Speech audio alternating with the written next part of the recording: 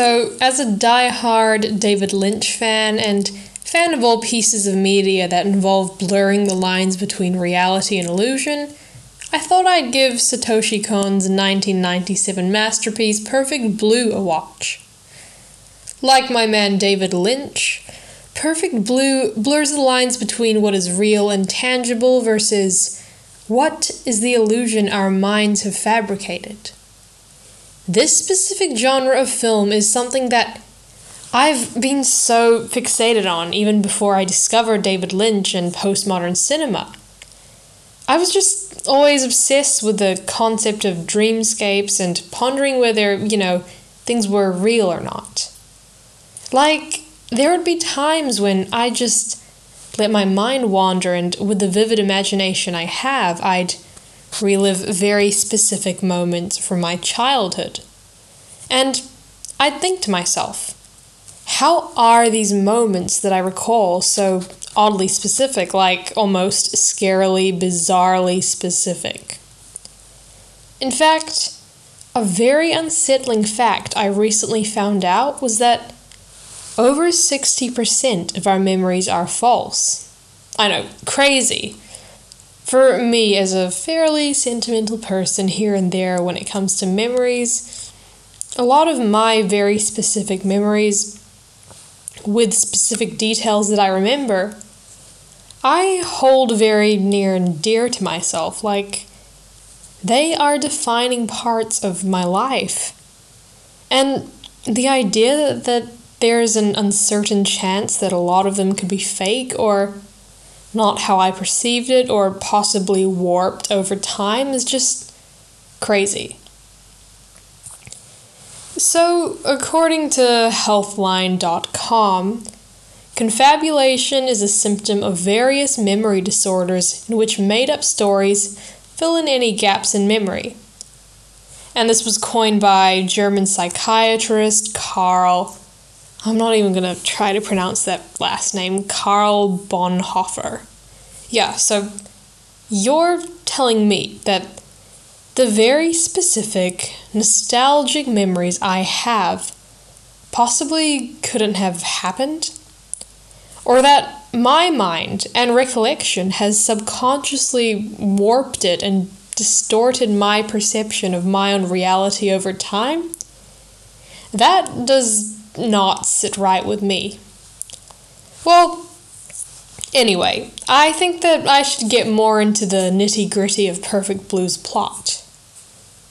So, this film is about Japanese pop idol Mima, who decides to quit her career as a pop idol and become an actress. So, like any actor, like myself and others I know, she's desperate for any role, no matter how degrading or humiliating it is.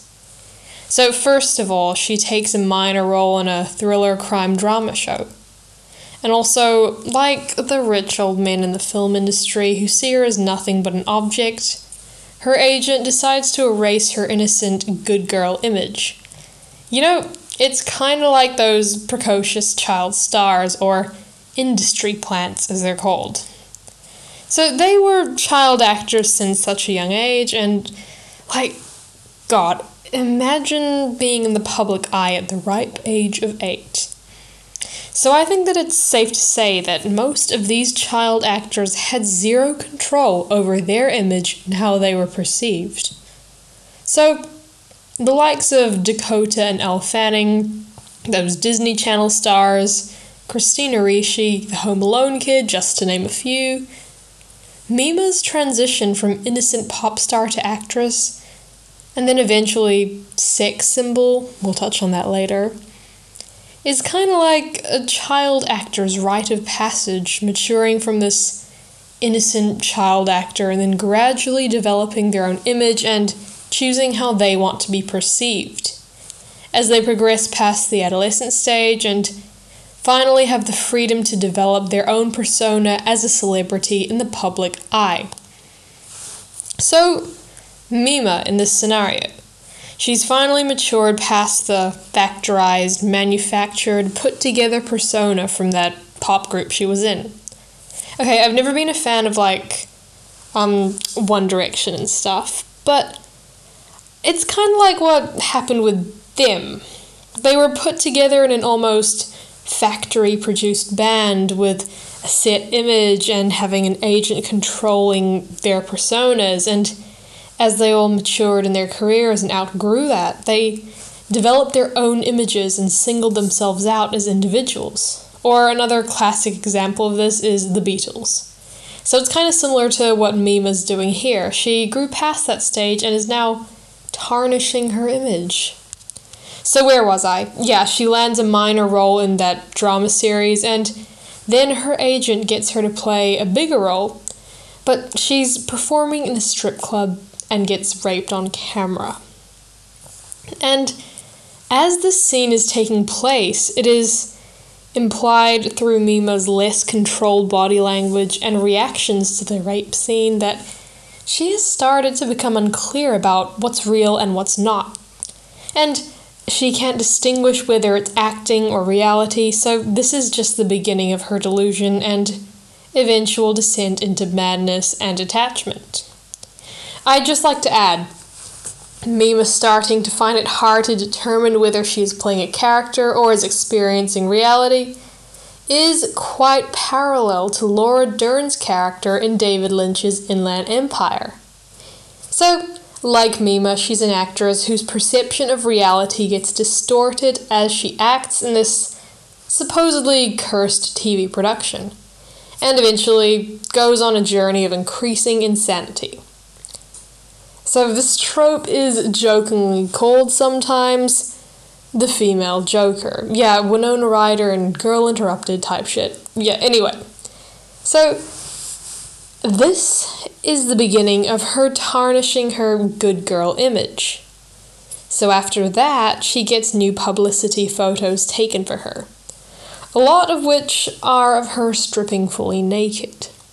And this whole time, well, throughout the whole plot, like ever since the very beginning, she's being stalked by this overly obsessive fan, and he makes various attempts at gruesomely trying to kill people around her to drop hints. He's doing all of this because he wants to accuse Mima of being a traitor for ditching her old persona and adopting a new one. So, throughout the film, there are various haunting shots of him, and this character has limited dialogue, which I think makes his impact on the film far more powerful and disturbing.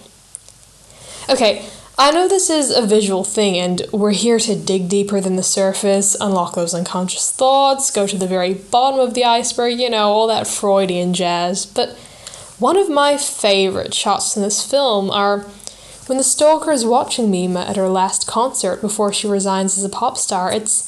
It's a shot of him in the audience from his perspective, and he's holding his hand out, positioning his hand so that it looks like, from his perspective, that Mima is standing on the palm of his hand. So he's like, yeah, his hand's like out and she's standing on it. You know, yeah, I'm like acting it out for you right now, but it's probably useless because you can't see me. But yeah, you get the picture. Now this is a very symbolic shot because it perfectly sums up this film's idea of perception and of an individual's skewed and twisted reality that may not be the actual reality, but it's their own truth that has been fabricated in their head. Also, side note, this stalker character gives off incel virgin who lives in his mum's basement and has probably never been touched by a woman before vibes. So, yeah. Okay, going slightly off topic here, the case of Mima's stalker in this film is very resemblant to Bjork's stalker, Ricardo Lopez. First of all, they both occurred with an obsessive fan and pop star in the 90s. So this man was unhappy with the fact that Bjork's life did not involve him. He didn't like that he was not a part of her love life, so he sent her threatening messages, made really haunting tapes about this process, and he really obsessively looked into her private life, which is kind of similar to what Mima's stalker was doing in Perfect Blue, because he published all these oddly, scarily specific diary entries of specific details from her personal life onto this public blog. So yeah, Bjork's stalker mailed her a package of some sort of sulfuric gas to try and kill her, and then he killed himself, hoping that Bjork would die from the package he sent her, so that they could die together and then meet in the afterlife. Jeez. So, these two obsessive stalker fans were unhappy with the set-in-stone reality, and they decided that the best thing for them to do was to manipulate and fabricate reality so that it would be their reality. Yikes. Also, another crucial part of the plot. While Mima's previous image is waning, some alternate version of her past self appears to her in it's kind of like a dreamlike dream state, like hallucination state. Very Lynchian. You know, you saw that coming. I've always got to name drop David Lynch, you know it. So this haunting ghost-like persona that keeps appearing to her keeps reminding her about her old self and how she ruined that image. However, for most of the film, we don't know whether she's hallucinating or not, or whether it's like some warped perception. And this alter ego, the appearances of it drives Mima to the brink of insanity. She chases after it, she is tormented in her own apartment because of this internal conflict she's having, and she even cuts herself with glass to see if she's real, because she's so out of touch with reality. God, this is so Black Swan-esque. Well, just like Black Swan, in one of the most important scenes near the end of the film, she confronts this alternate version of herself that's been haunting her, and they get into a really gruesome physical fight, and she ends up stabbing her, or vice versa, because we don't know at this point who's who, and we just don't know. Also, spoiler alert, it is then revealed that this alter ego was a warped perception, and that the whole time it had been her manager suffering from some delusion where she thought that she was Mima. So I think it's called, forgive me for this terrible French pronunciation, folie à deux, or shared psychological disorder. It's quite interesting. I do recommend you look into it. So, throughout this film, the line between reality and illusion and perception progressively gets more hazy and unclear. Mima, our tragic heroine, starts to lose control over herself and lose her own grasp of reality as she falls from grace. In a lot of shots, what we're seeing is how she's perceived by others. Like when she's in the film studio, there's very white tones being used to represent that it's the view of the others. When she's alone in her apartment, warmer colors are used because it's showing that the only perception of her is her own self when nobody's watching. And as the film progresses, the color palette gets harsher and bolder. It goes from soft, realistic-looking tones to these harsh tones with a lot of red. And now we don't even know whether what's happening is real or just a warped perception. Kind of like what I said earlier about false memories. She doubts her own reality. YouTuber John Walsh, who makes analytical videos, said in his review of the film that the fact that it's set in the 90s before Facebook, Twitter, and Instagram, this film was made for celebrities, people who put themselves out there in the public eye. Back then when the film was released, it was only relatable for the niche audience of celebrities. He also pointed out that it's terrifying that this film is more relevant now than it was in the 90s, because now that we have social media and can be our own micro-celebrities, we craft what we think is the perfect image to put online to our followers. We select the best bits of our lives to fabricate how others perceive us. And the scary thing about this film is that it tells us what happens when someone loses control of how others perceive them. And when it gets completely out of hand, to the point where they don't even know who they are anymore, or if they're real or of what's real. So throughout the film, it starts to seem as if Mima is losing touch with her reality. She's lost control of her identity, and now her image has been objectified and she's put in the hands of people who perceive how they want to perceive her. The fans of her previous pop group who see her as some pure, doll-like pop star, her manager and agents, the people working on the film set with her, her stalker, and most importantly, the fans who have been exposed to her new image. They all have a different perception of her. It's really terrifying to think about how when your persona is that exposed, you get perceived differently by different people. Like, as you're listening to this podcast, what's your perception of me? Answer in 3, 2, 1. Yeah, you see, the thing is, as you're listening to my voice, you're perceiving me. And depending on the limits of your imagination, you have this perception of me, this persona that you've fabricated based on the information that is directly available to you and all these clues I've given about myself for you to fabricate your idea of how I am. When the reality is, all you know is that I'm just a voice analyzing films, name-dropping David Lynch. Yeah, you're perceiving me. There you go. Well, I do it all the time with celebrities I look up to. So, if you know about the Myers-Briggs personality test, as someone who's been quite fascinated with these psychological tests just for fun, I love to use it as a tool to perceive people. That's another thing you know about me now. I find psychology tests fascinating and love perceiving people. Yeah, anyway, when I meet people, I think to myself, I wonder what their Myers-Briggs type is.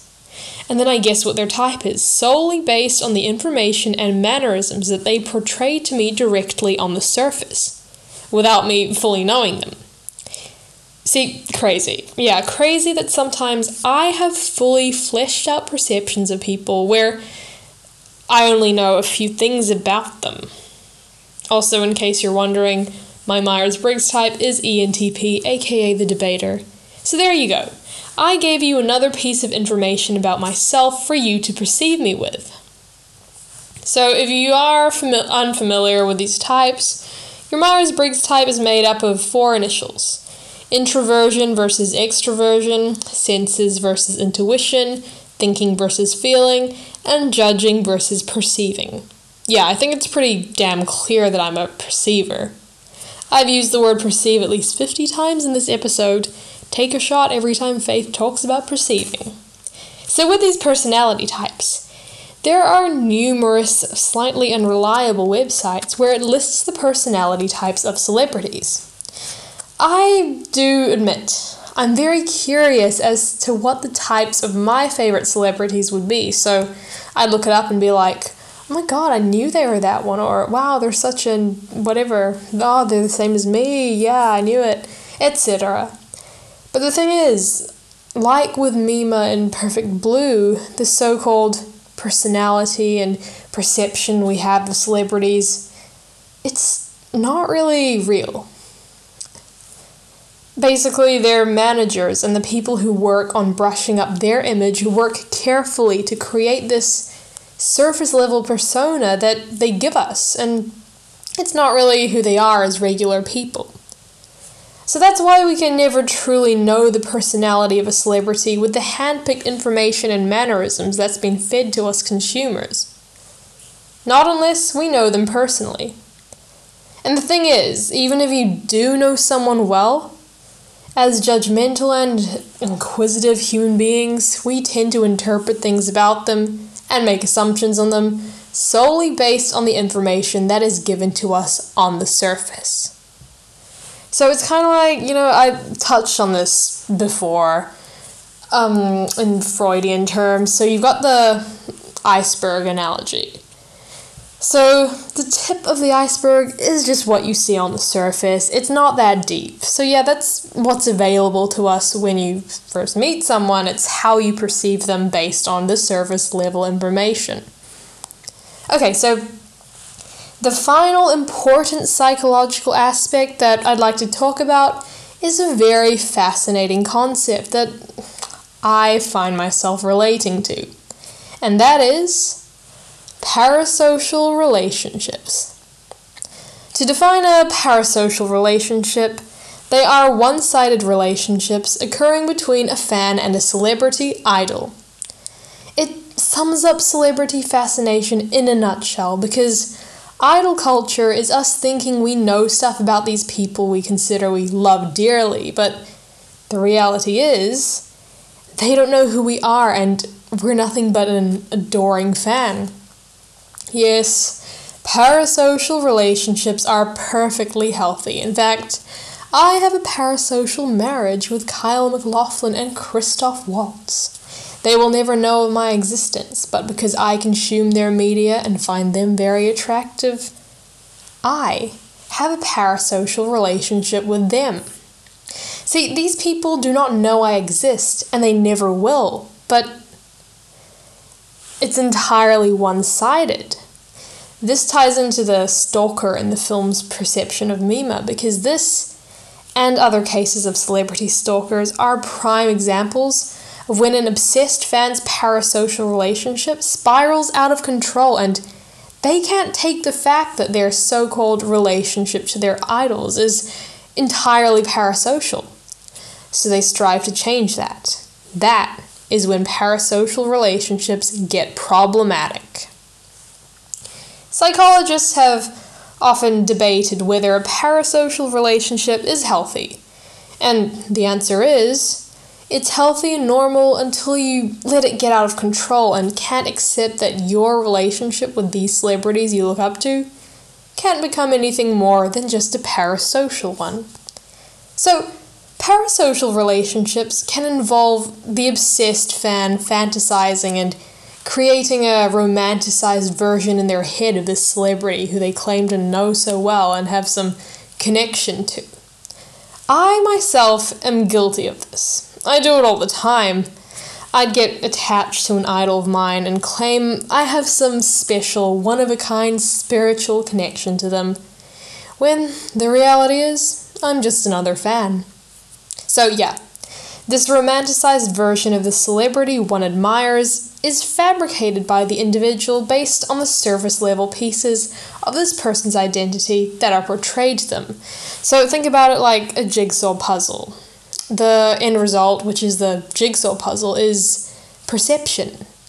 And all the little puzzle pieces are clues that you get about a person that you put together to create this romanticized perception of them. For example, one of my favorite actresses, Elizabeth Debicki, said once in an interview that she considers herself not to be that much of an interesting person and that her image is often romanticized by the media when the reality is she's just an average person with average thoughts and an average life when she's not in the spotlight. So with celebrities that we're obsessed with, we're not actually obsessed with the real, authentic them. We're obsessed with their romanticized persona that is being so carefully and cleverly crafted by their publicity agents. That's the dark reality of it, because people in these industries are treated like their goal is not to show their real, authentic self, but to portray their glamorized persona that's being created for them, for us to consume. Well, to sum up this episode, we've talked about the 3 P words in Perfect Blue: perceptions, personas, and parasocial relationships. And what happens when someone loses their own grasp of their self-perception and their reality. We've explored how people perceive others based on the information that is directly available to them. You know, there's quite a lot of P words here: parasocial, perception, persona, psychological, psychoanalysis, psychosis, philosophy, postmodernism, and Perfect Blue.